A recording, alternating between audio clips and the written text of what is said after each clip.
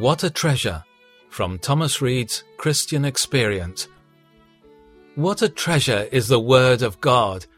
Here we have light to dissipate our darkness, truth to guide us amid the mazes of error, consolations to gladden us in a world of misery.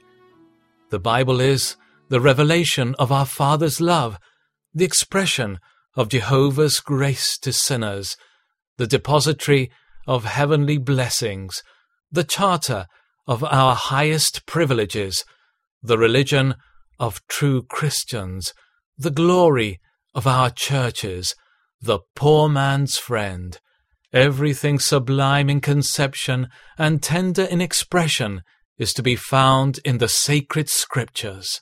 The eternal Jehovah has there revealed himself as clothed with majesty and honor, glorious in holiness, fearful in praises, doing wonders, of purer eyes than to behold iniquity, in whose sight the heavens are not clean. In the sacred Scriptures he has manifested forth his glory, as mighty to save, forgiving iniquity, transgression, and sin. In that blessed volume, mercy is seen to arrest the arm of justice, and all the tenderness of the Father is displayed in the person of the Son.